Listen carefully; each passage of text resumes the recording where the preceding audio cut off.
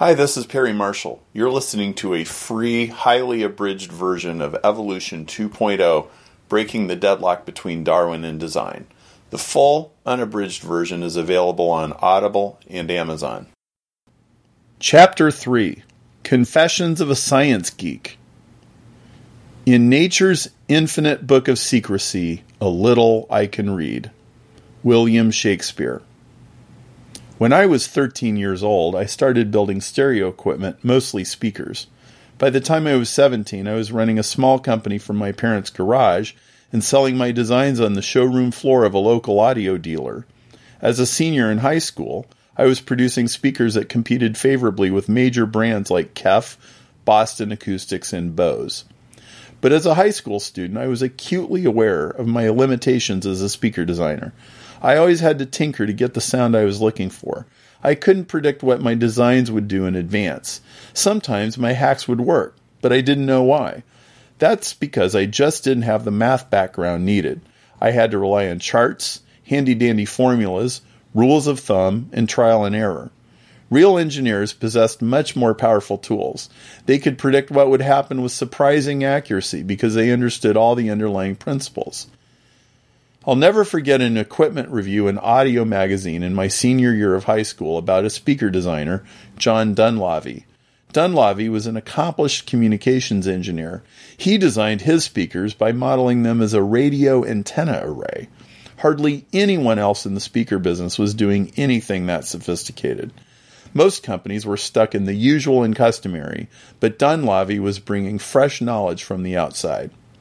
His flagship speakers, the Duntech Sovereigns, sold for $15,000 per pair at the time.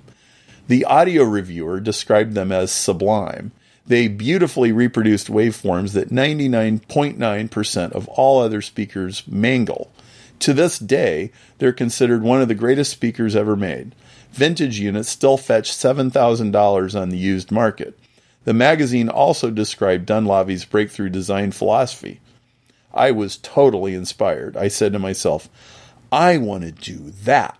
So, I enrolled in college to study electrical engineering. By the time I was a junior in college, I'd made strides toward that goal. I took extra coursework in communications, control systems, and electromagnetic waves, because those disciplines overlapped with audio and acoustics. Finally, with 90 credit hours of math, physics, and engineering under my belt, I knew how to begin with elementary physical properties like the density of air and current in a wire, and how to predict the exact sound waves in a complex acoustical system. It's hard to explain, and it's obviously very geeky, but there is something deeply satisfying about solving a problem at its very roots. At last, I truly understood acoustics from the ground up. This gave me the ability to deal with complex, messy problems with a new level of ease. One of my term papers was an analysis of a type of speaker called a transmission line. It's very similar to the famous Bose wave radio. I derived the math and modeled its behavior on a computer. My professor gave me an A on my paper. I was now doing the exact same thing John Dunlavey had been doing 5 years before, adapting models used for radio waves to study sound. I was running with the big dogs now. Exhilarating. That's how I discovered early on what it feels like when you're flying by the seat of your pants with no solid foundation. It's the same whether you're working in engineering, acoustics, or evolution. I also found out what it feels like when you finally figure out what you're doing. Bridging electrical engineering and biology. Watching the Darwin-designed ping-pong ball go back and forth with no clear sense of how to judge between the two sides reminded me of building speakers before my engineering degree.